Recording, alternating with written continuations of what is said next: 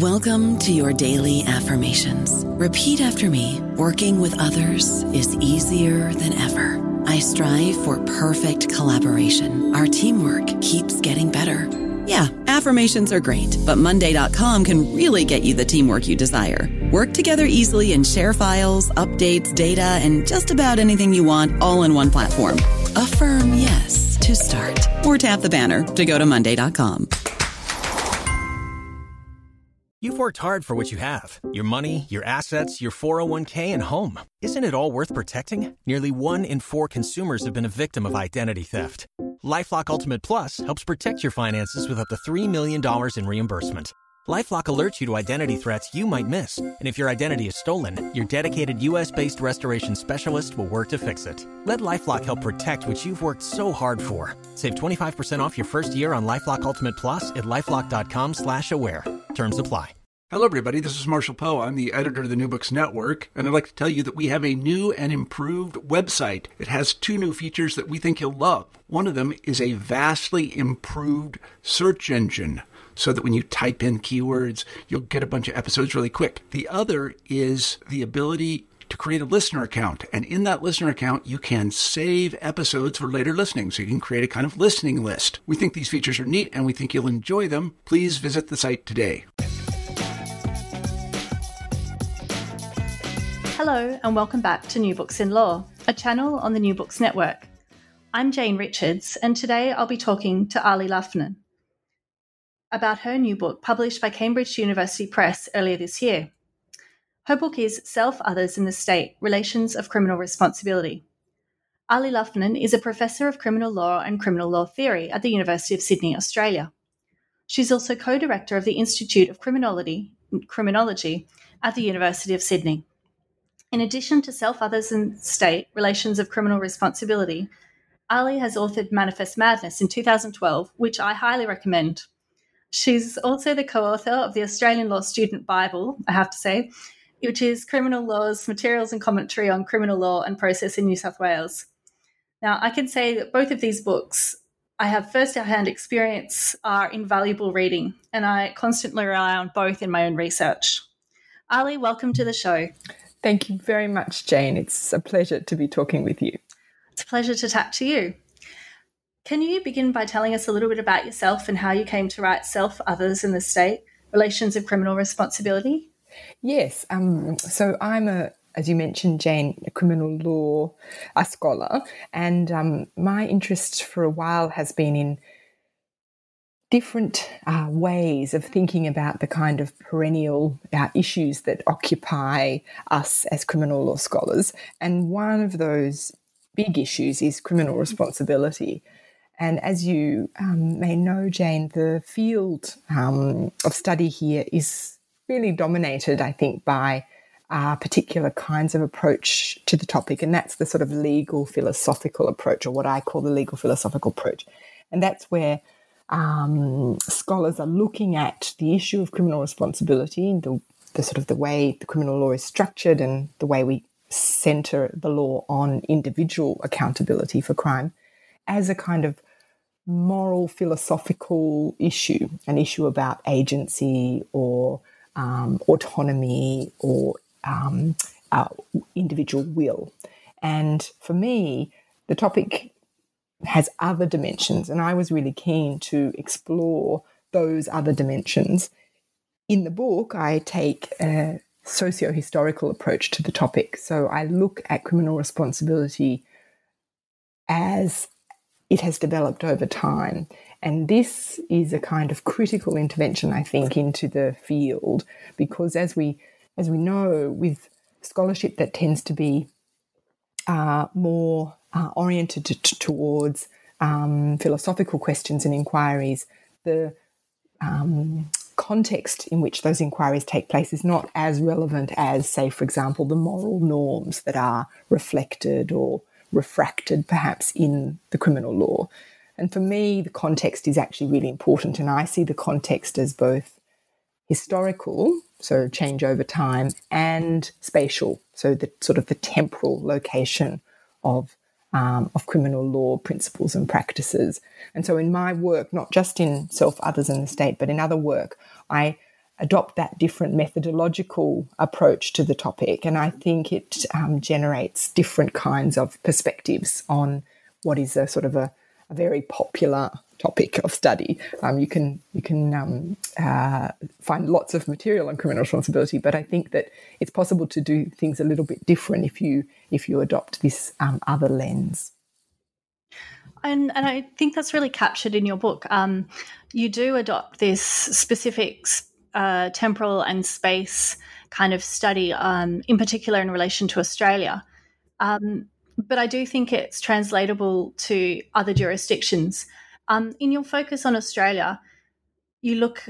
There is a departure from. You say that there's a departure from the dominant legal philosophical approaches, as might first be assumed. So, instead, looking across jurisdictions tends to reinforce a default northern orientation.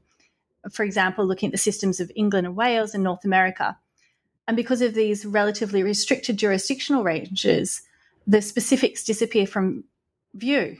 Now, taking what you say into account and this slightly different way of doing the methodology, I'm wondering what we can learn from the Australian experience of criminal responsibility and perhaps how this knowledge is transferable. Thank you, Jane. Yes. So I think that because of the sort of the dominant legal philosophical approach to the topic, and because much of the work that's done on criminal responsibility among scholars is done by those in the Northern Hemisphere at universities in the UK, in Canada, the US, and Scotland, and elsewhere. And this tends to mean that the kind of the specificities, as I say in the book, of those jurisdictions disappear, and they become kind of generic contexts. The context is sort of supposedly generalizable and sort of, if you like, rendered non-determinative of the kind of principles and practices that are in place.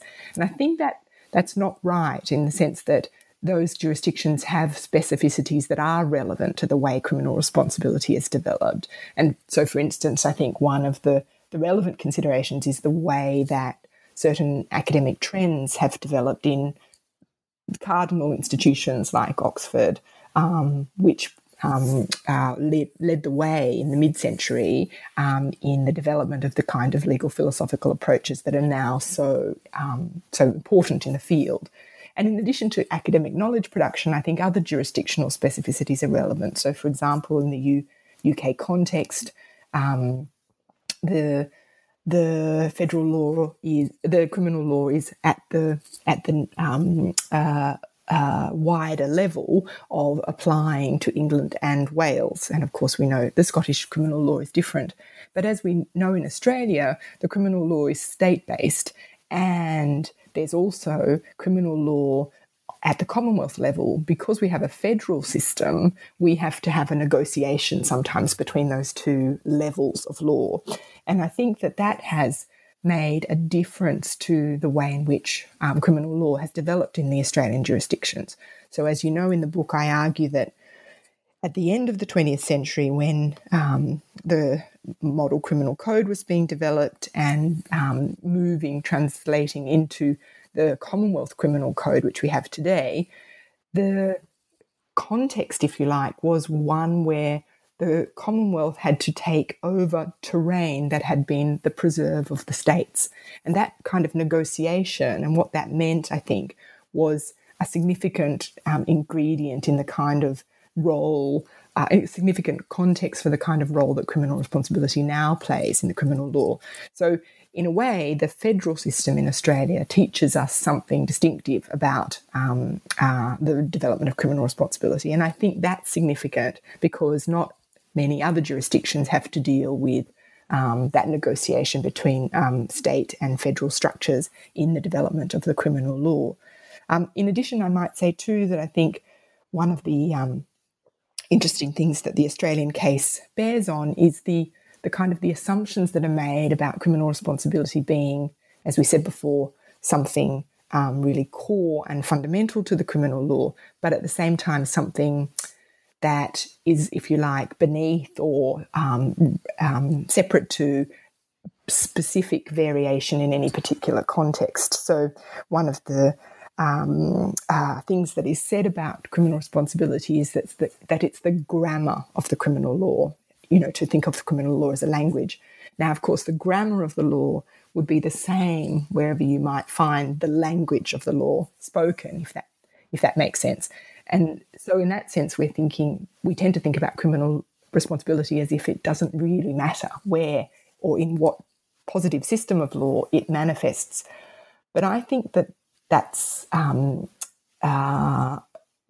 misses some aspects of the development of criminal responsibility. And in the book, I argue that the Australian case shows us that, by contrast with that general idea about the generalisability of criminal responsibility, actually we see criminal responsibility play a key role in the development of a sort of a sense of or an understanding of Australian criminal law. So in other words, it's not so much that it's separate to or different from the positive system in which it manifests, but rather that positive system is, if you like, in close connection with these ideas of general principles.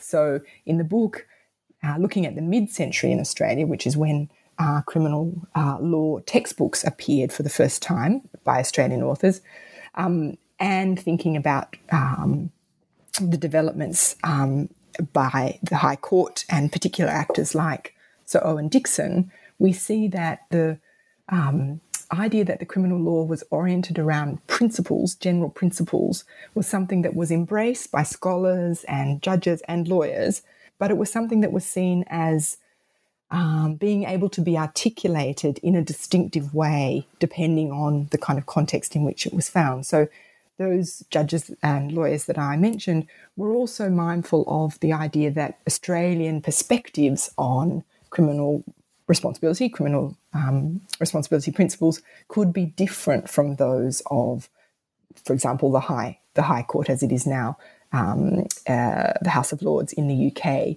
In other words, it wasn't just that the principles were to be found by everyone to be the same. Everyone could be talking about principles and thinking about the criminal law in that way, but finding that those principles look different depending on where you found yourself. Yeah, and I think that really comes through in your book. It's certainly when you talk about, the birth of Australian criminal law in relation to textbooks and, these kind of marked changes in mid-century where Australia, the High Court somewhat turned away from the guidance of the Privy Council.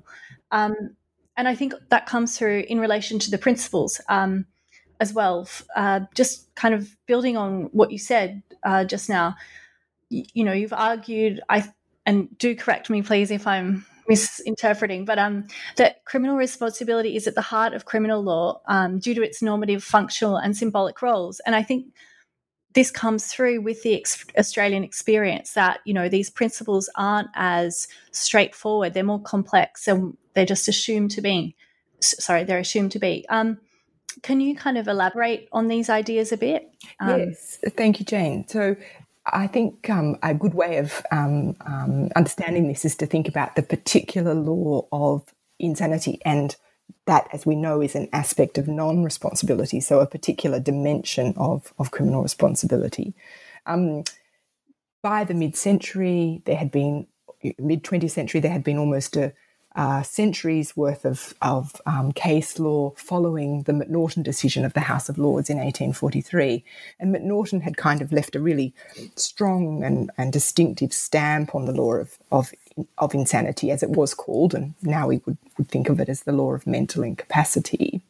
And according to that stamp, the question for a jury is whether or not a defendant can be thought to have understood and reasoned in an appropriate way about the events that are alleged to form the offence, and then whether that incapacity, that lack of understanding, has particular effects. So a failure to understand the act for what it is, or a failure to understand its effects.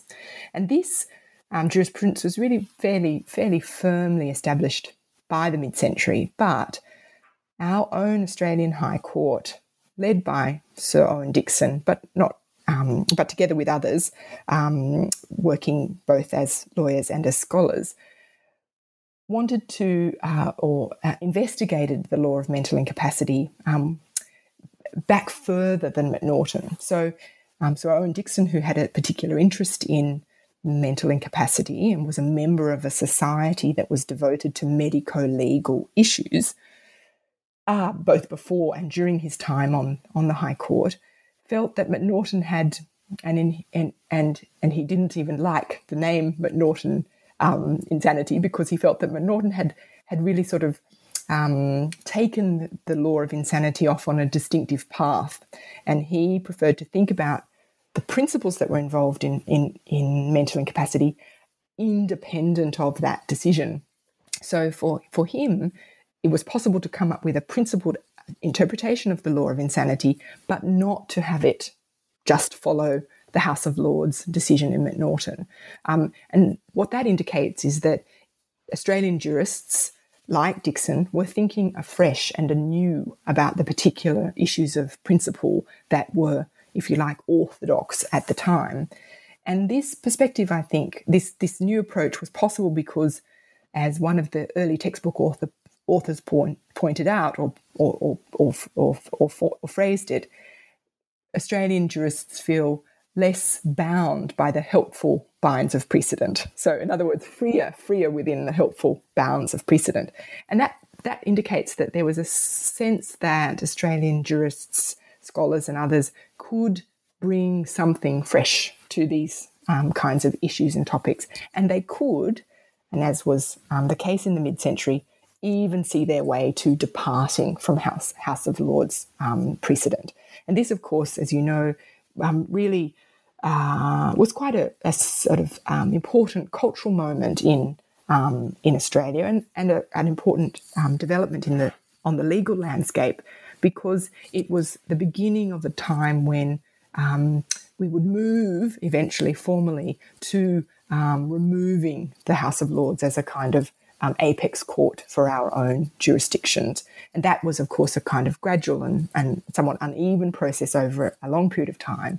But this mid-century moment is really quite crucial in the development of the independence of Australian legal thinking around criminal responsibility.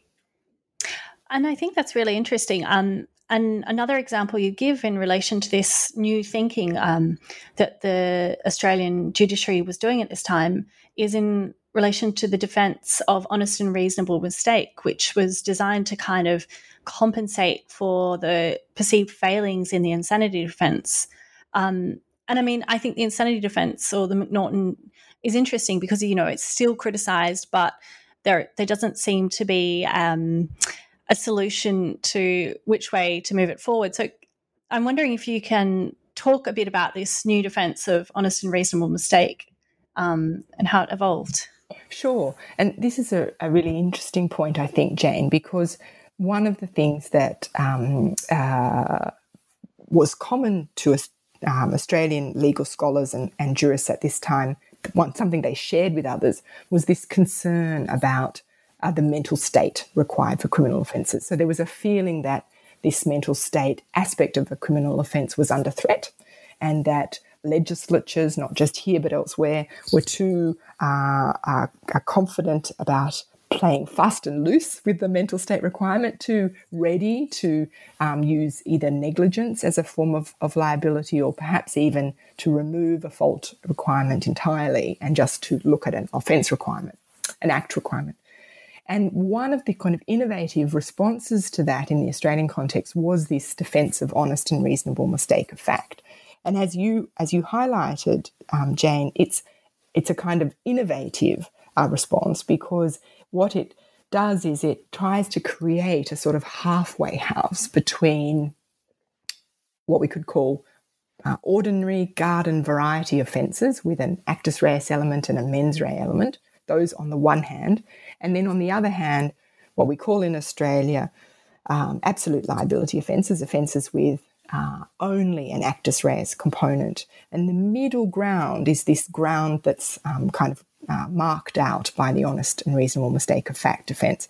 And as you know, it's kind of a technical aspect of criminal law where the way I think about it is that the mens rea requirement is kind of behind the scenes until the defence has raised this honest and reasonable mistake of fact, and then it's enlivened and the prosecution has a duty to prove the mens rea element to the satisfaction to the criminal standard, as if it were an ordinary offence, just like the garden variety ordinary offences we mentioned a moment ago.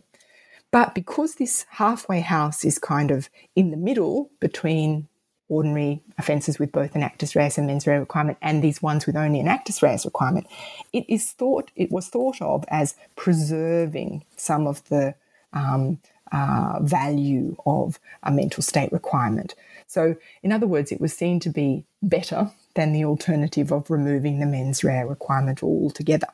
And it was a distinctively Australian solution to this perceived threat that the mental state requirement would be kind of done away with. And it was actually hoped at the time that other jurisdictions, most notably the UK, might take up this kind of innovation. That didn't happen, but it's interesting to note that the confidence of Australian jurists and scholars and practitioners at this time meant that it was possible to think about, if you like, exporting back to the mother country something that had been developed out in the dominions, as they were by that time. So it's a mark, if you like, of the kind of independent thinking that we're talking about as developing in this mid-century moment. And as I argue in the book, criminal responsibility is actually really central to the way in which the criminal law comes to be thought about as Australian, as located or oriented here, rather than radiating out from London.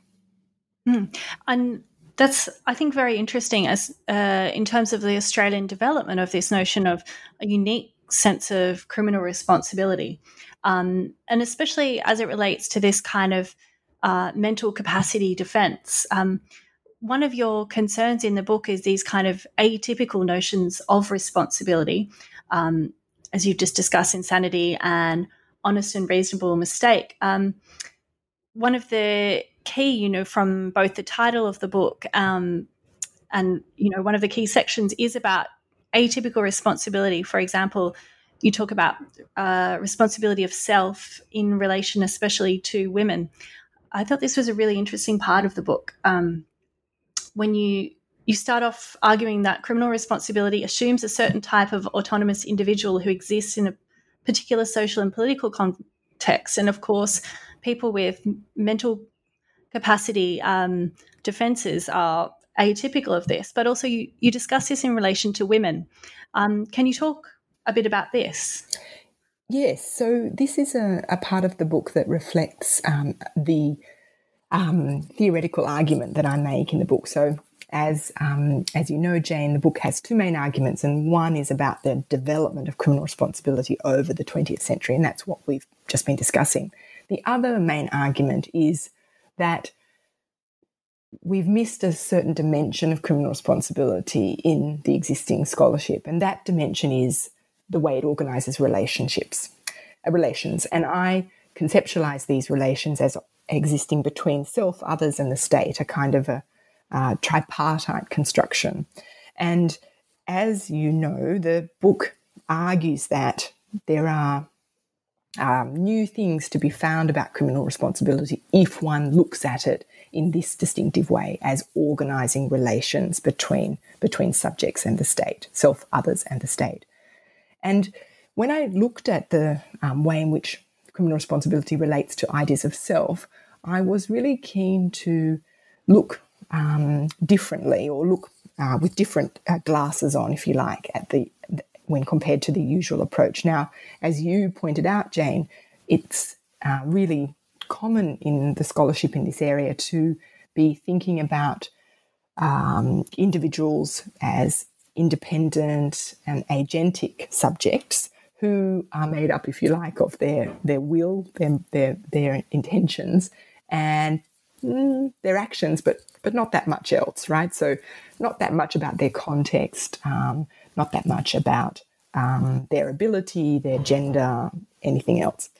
But a critical approach to criminal law, which is the school that I've put myself in, wants to see more flesh on the bones of that legal subject, if you like, wants to clothe that legal subject. And one of the ways of doing this is to think about gender. Now, even within critical scholarship, gender is not necessarily something that has been connected to criminal responsibility. And I think that's because, with the exception of some pretty important feminist legal theory, work by Nicola Lacey and others, gender is seen as something that kind of impacts at the level of the positive systems of criminal law. So if it comes in because legislatures and others have kind of decided that something different should apply in the context. In other words, it doesn't appear to some people to be fundamental or foundational to the ideas of criminal responsibility. But actually, I found in my research that it is indeed fundamental. And I argued in the book that when you look at selves as gendered, you see actually that the situation for women's responsibility has really impacted very significantly on the contours of responsibility principles and practices in the criminal law. In other words, it's really important. What I argued was that the dynamic of women's violence generated in the criminal law for the first time in the first part of the 20th century halfway houses of responsibility. So partial or incomplete responsibility. And what here we can think of is as the sort of doctrines we are familiar with from the criminal law, infanticide and later diminished responsibility. These were introduced into the criminal law in order to accommodate women's specific kind of responsibility. And the violence that women undertook was really, if you like, the first, the generator of these new forms of criminal responsibility, these partial forms of criminal responsibility that made themselves present on the face of the criminal law. Now, as you know, Jane, with infanticide, it had been a very distinctive part of the criminal law for a long time. It applies to women only. But the kind of accommodation that had been allowed for the specific cases of infanticide had been achieved absent an individual offence of infanticide right up until the first decades of the 20th century. So even though women were being recognised, if you like, as having different kinds of levels of responsibility or different kinds of responsibility, this hadn't been present on the face of the criminal law. But it's the specific kind of instances of women's violence that generate these new legal forms on the face of the law. And then if you take that idea further and you look at the gendered self in the second half of the century, you see a really different dynamic. That dynamic is generated by violence against women. So really thanks to the feminist and women's movement of the 1970s, domestic violence and violence against women came onto the public and political agenda. And as a result, the need for new kinds of distinctive legal forms, new kinds of atypical legal forms, as I call them, was made apparent. And in the more recent decades of the 20th century and more recently, we see new types of atypical responsibility forms. So we see, for example, particular offences and defences combined. So we see, for example, defensive homicide in Victoria, which, as you know, had a very short-lived life, but brought together the idea that a particular kind of offence could be associated with a particular kind of defence. In other words, the offence and the defence elements were intimately connected, not separate. And that kind of atypical responsibility form really appeared because there was a need to accommodate women's violence against women. And what I suggest in the book is that accommodation was required because women who, say, for example, retaliated against abusive partners were, as a kind of central case, were both victims and offenders. And so it wasn't easy to separate out the offence and defence elements of the criminal law, as is, I think, the standard approach to criminal responsibility now. So these atypical responsibility forms are either bringing offence and defence elements together, or they're restricted to certain contexts, like, for example, retaliation to abuse in the home or domestic abuse, and they're sometimes also just restricted to women. So what we see is, when we look at the second half of the 20th century, we see the rise of concern about violence against women generating these new types of atypical responsibility forms. And for me, that's really significant, because it's not just that these exist in the criminal law in systems in Australia and elsewhere, if you like, as if they were just superstructural, but rather they go to the very ideas of responsibility. So they're fundamental to our understanding of criminal responsibility. So what I suggest in the book is that when we look at criminal responsibility as relations of responsibility, we see that the idea of these partial forms of responsibility, like infanticide in the first half of the century, enabled these new ideas about agency and autonomy that were coming through in criminal law scholarship to be reconciled with these social and other ideas that women were not completely responsible subjects, were not fully responsible subjects. So particularly in the context of infanticide, they would be suffering from some kind of distress that impacted on their decisions at the time of the offence, and their disturbance of mind, as the language of the offence requires, was relevant to the question of responsibility. And then if you think about relations of responsibility in the more recent era, you see that in actual fact this dynamic of violence against women has meant now that instead of, again, thinking just about autonomous actors, we actually find that these new and different, again, atypical responsibility forms are actually reflecting the more general idea that the state has failed individual women who need to resort to their own defence, if you like, in the context of domestic violence.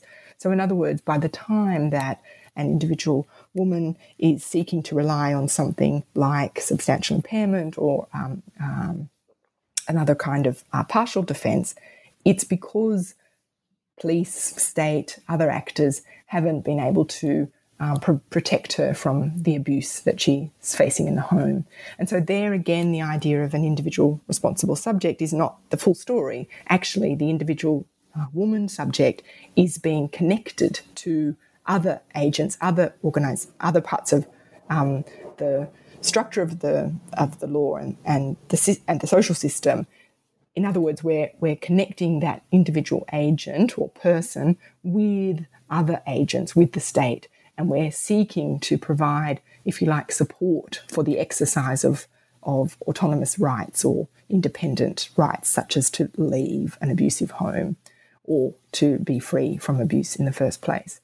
So these ideas about gender, I think, are actually really fundamental, and it's only through a focus on women's responsibility that one sees these different dimensions of criminal responsibility, and one can think that, in fact, it's not as generalisable or as universal as might be assumed. I don't know about you, but I'm very busy and I don't have a lot of time to cook. That's why I subscribe to Factor. Eating better is easy with Factor's delicious, ready-to-eat meals. Every fresh, never frozen meal is chef-crafted, dietitian approved, and ready to go in just 2 minutes. You'll have over 35 different options to choose from every week, including Calorie Smart, Protein Plus, and Keto. These are 2-minute meals. Factor meals are ready to eat and heat, so there's no prepping, cooking, or cleanup needed.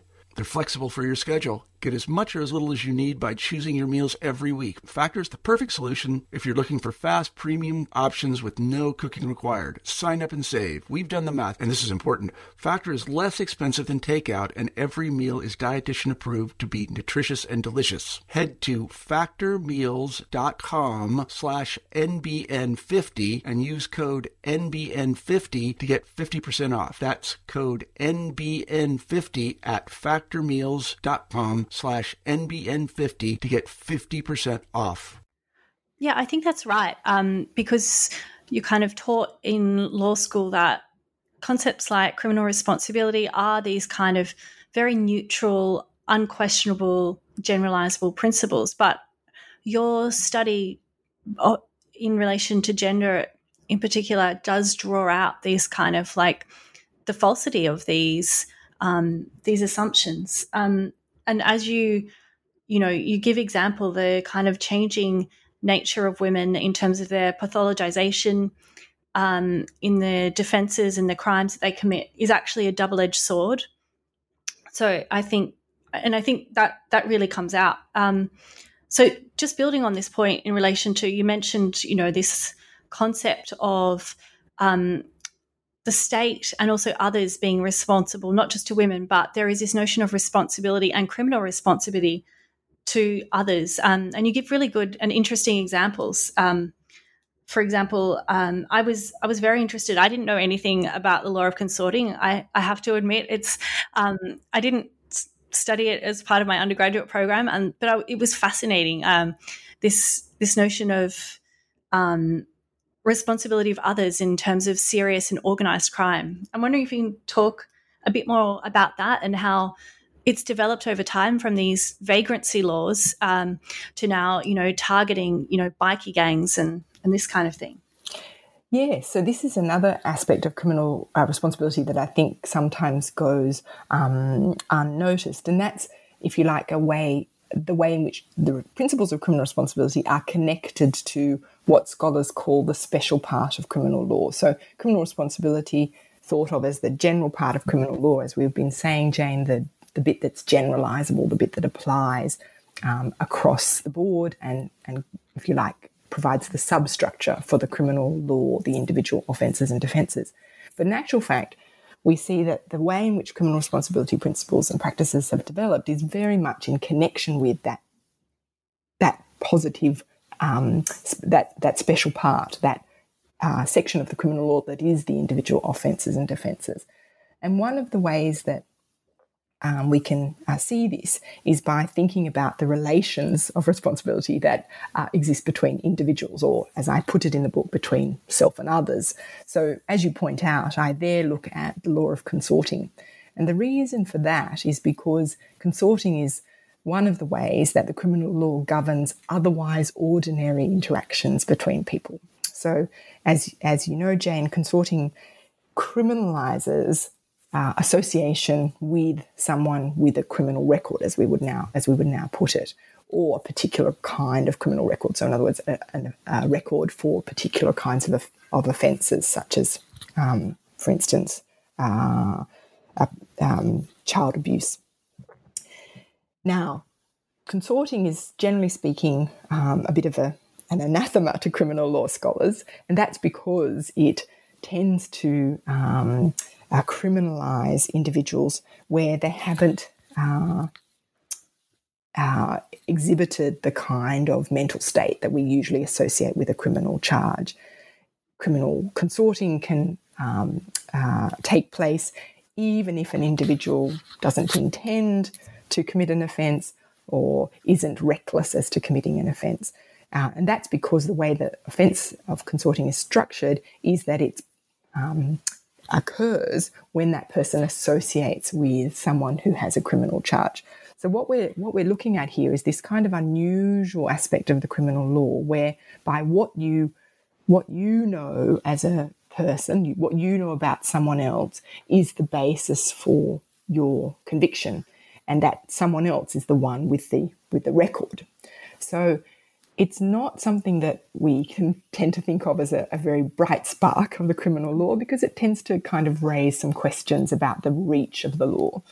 But it's something that is a particularly notable Australian contribution, or Australian and New Zealand contribution to the law, Jane, because consorting grew out of the law of vagrancy in the early 20th century, when Australian legislators looked for, if you like, new ways of kind of policing particular classes of individuals.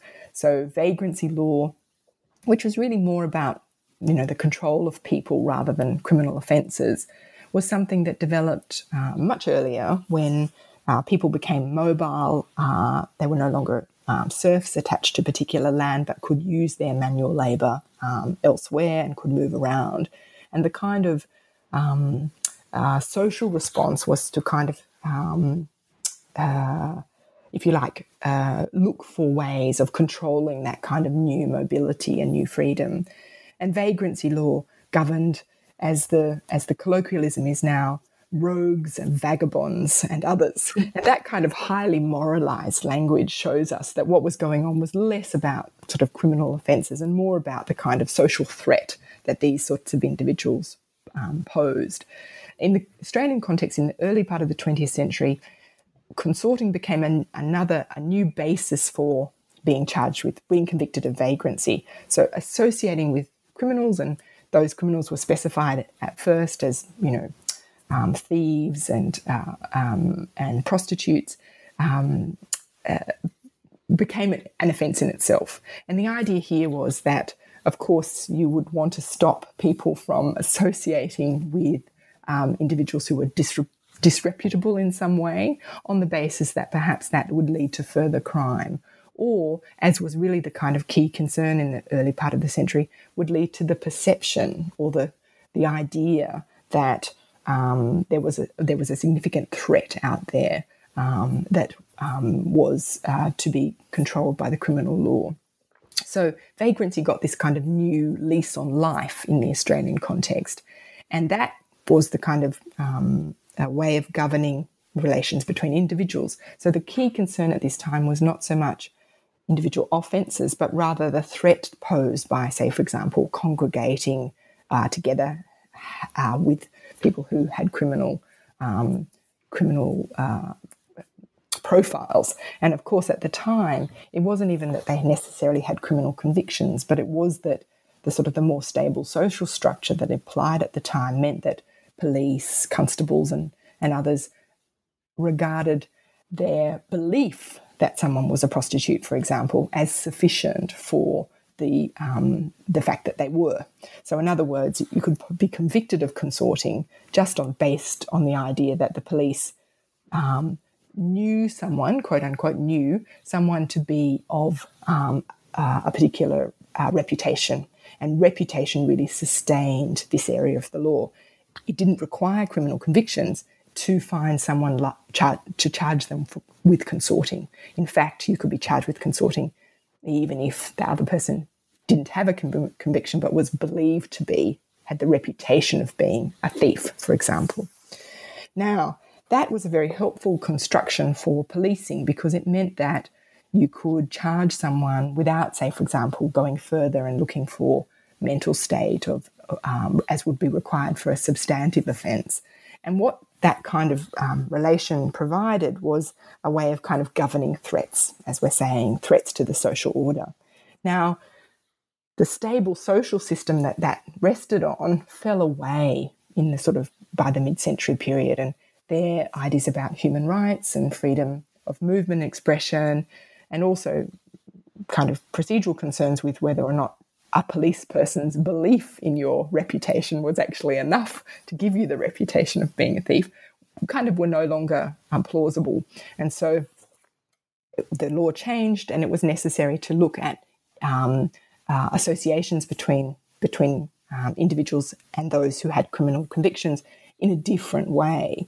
And there the relationships became something, I argue in the book, different. And here now we're thinking about those relations as something that actually go far beyond the idea of a threat to the community in the particular place in which an individual might be congregating, and to a much bigger idea about disloyalty to the state. So what I suggest in the book is that consorting now, which, as you pointed out, Jane, is a part and parcel of the very serious end of the criminal spectrum, organised crime and other kinds of offences that govern serious criminal conduct. Now those kinds of offences actually encode something different about the relationships between others. Now what they encode, I suggest, is disloyalty to the state. So in other words, consorting, hanging out with your friends or others who may be subject to have criminal convictions is now something that demonstrates that you are not adhering to, if you like, or or furthering the goals of the state through the criminal law. So a classic example, you mentioned it yourself, Jane, is bikie gangs.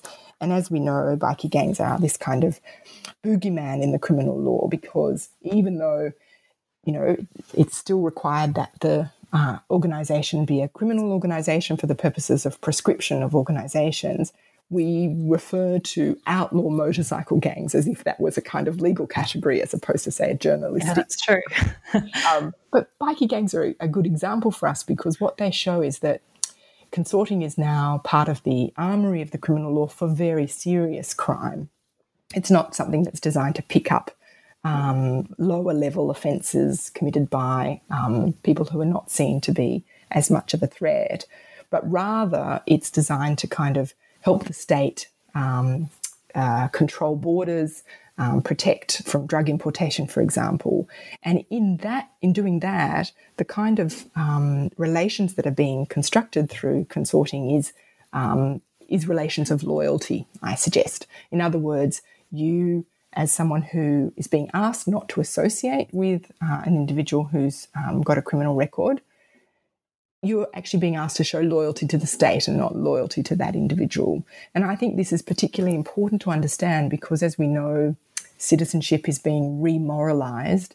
And in the context of the current era, things like loyalty, allegiance, these are ideas that are usually thicker notions that are usually associated with, say, for example, citizenship law, but they make themselves felt in the criminal law as well. And I think it's really important to understand that these relations between others, which we tend to occlude when we're thinking about criminal responsibility, we go only so far as to kind of think about group crime to a small extent.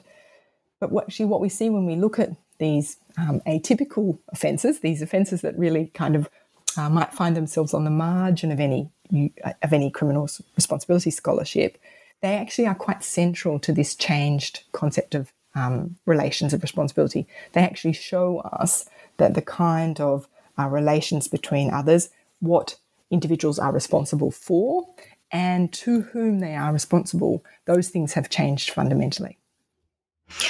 Yeah, I think that's really interesting in terms of just drawing on your point about these laws coming out of this kind of highly moralized period and now how they have kind of evolved. And then I think also relates to your third kind of category in relation to the responsibility of state and how the notion of state responsibility to citizens has changed. So, for example, this kind of, this very, I think, bleak history, big incidents in Australian history, for example, the treatment of Aboriginal people and also in terms of the forced migration of British children from the UK. There is this kind of changed notion of responsibility, this very paternalistic and, saving these people, building the empire. And now finally, only, in quite recent years, do we see a kind of shift of this responsibility. Can you talk about this notion of state responsibility also? Yes, so Jane, that's right. As we might guess, the state's really central to a criminal responsibility structures. So it's the kind of organising arm, if you like, of criminal responsibility. You're being called to account by the state in the form of the criminal trial. And so state's been sort of central to the way we think about criminal responsibility, but it tends to have been thought about as, if you like, the kind of just as an arbiter, if you like, present by its absence, what we could almost say. And there's actually more to be said about the role of the state in criminal responsibility principles and practices. Criminal responsibility of the state is something that's sometimes thought about by international lawyers as kind of a relevant consideration in the international realm, but it bears on the domestic criminal law as well, because we can see, I argue in the book, change over time in the role of the state, and in particular in the division of individual responsibility on the one hand and state responsibility on the other. So the study I undertake in the book is of state responses to institutional abuse of children. Now, I'm using language that we're very familiar with now because of high-profile inquiries into this issue. But if we go back towards the beginning of the 20th century, we see that what we would now call crimes are not necessarily conceptualised as such, and what we would perhaps now think of as major institutional problems were not understood in that way. So my study takes us from that early period right up to the current day. And what I do is, instead of looking, as criminal responsibility scholars tend to do, at criminal cases, I looked instead at public inquiries into these allegations of abuse in institutional context. And as you know, Jane, we've had a whole series of inquiries, public inquiries into this issue, and they can kind of take us through the century. And what we see at the early part of the time is that the state was understood, if you like, to have a kind of a minimal role, to kind of be behind the scenes, perhaps providing guidance or maybe even resources to institutions, but nothing more than that. In the middle of the century, when we see the rise of the regulatory state, we see that the state as such becomes responsible for training, professional training of workers in this in these institutions, becomes responsible for, say, professional standards, and becomes more involved. And then over the second half of the century and into the current era, we see the state get involved even further. And now we have, as we know, we have a kind of sense that the state has responsibility not just forward in time to prevent these kinds of abuses happening in the future, but also back in time to provide compensation or reparation for abuses that occurred over a period that's now passed. And as you mentioned, Jane, this is particularly relevant for our understanding of the role of the state in the context of institutional abuse of Aboriginal children who were taken into care by in organisations and in white families over many decades in what we now know as the stolen generations. And this is a really kind of crucial dimension of Australia's history of state responsibility, because it's the sort of thing that, if you like, left a mark on the way that the state would deal with institutional abuses of children more generally. And this responsibility, I argue, began as a responsibility for Aboriginal people. In other words, not to Aboriginal people, but for Aboriginal people, as if Aboriginal people were the burden, quote unquote, of the white colonial and post-colonial government system. And that has become, I think, in more recent years, with lots of problems, and there needs to be qualifications over this, more of a sense of responsibility to, in other words, accountability to victims of institutional child abuse. And this, in the current era, is something that has, as you say, impacted on our attitudes to individuals who were brought here under forced migration from the UK, as well as to Indigenous people, and as well as to people who were abused in homes and institutions as children, other than those other categories. So now we have a sense that the state responsibility in relation to these issues is really extensive. It goes back in time and it goes forward in time. And the kind of embrace of that idea of state responsibility has been relatively recent, but it takes place in a context in which other jurisdictions are grappling with this same issue. And so the kind of the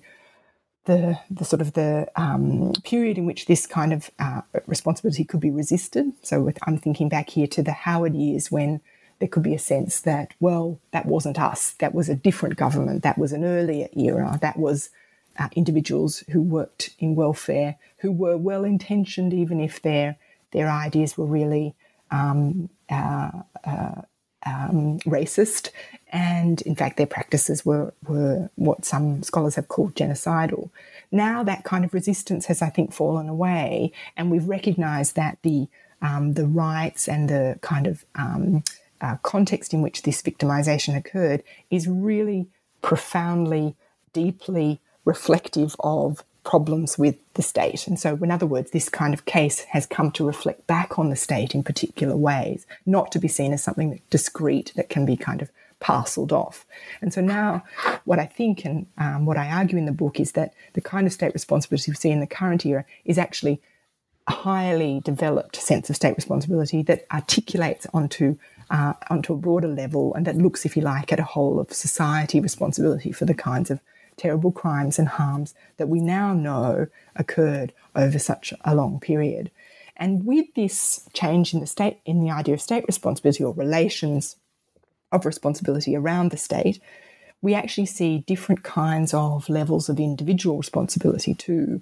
So in the early period, individuals would have been seen to be the responsible ones. It was only individuals that could be thought to be held accountable for a particular offence occurring at a particular time. That changed slightly, I think, in the mid-century period, when the kind of medicalisation of things like child abuse meant that individuals who committed such offences in institutions or elsewhere were pathologised and were thought to have a disorder of a certain kind. And that meant that there was other kind of agencies or individuals coming in as responsible too, because these individuals couldn't be held to account fully if they suffered from some kind of disorder. But overlaying that kind of idea in the recent decades is the idea that even if an individual perpetrator is held to account, that is not the end of the story. In fact, actually, we need to look more broadly at the institutional context, the kind of protections that were in place for children, the safeguards. We need to think about reporting structures and mechanisms. We need to think about working with children's checks, all these kinds of things that have come into place because responsibility is not just about the individual. So here the dynamic, the division of labour, if you like, between state responsibility and individual responsibility is not that more of one equals less of the other. Rather, it's actually that they could be both elevated to this new level in the current era. And that's, I think, really significant, because what that tells us is that the dynamic around state in relations of responsibility is actually quite variable over time. And it's the kind of thing that really shows us that we shouldn't assume that the state has a sort of fairly limited and static role to play in criminal responsibility. Actually, we can think much more deeply about that issue, and we can see a really kind of a dynamic dimension of state responsibility when we look socio-historically over the 20th century. And I do really think that comes through. Your historical and legal socio-analysis over these three ideas of self, others, and the state shows that, and specifically in the Australian context, shows that criminal responsibility is changing and it is dynamic and it is complex.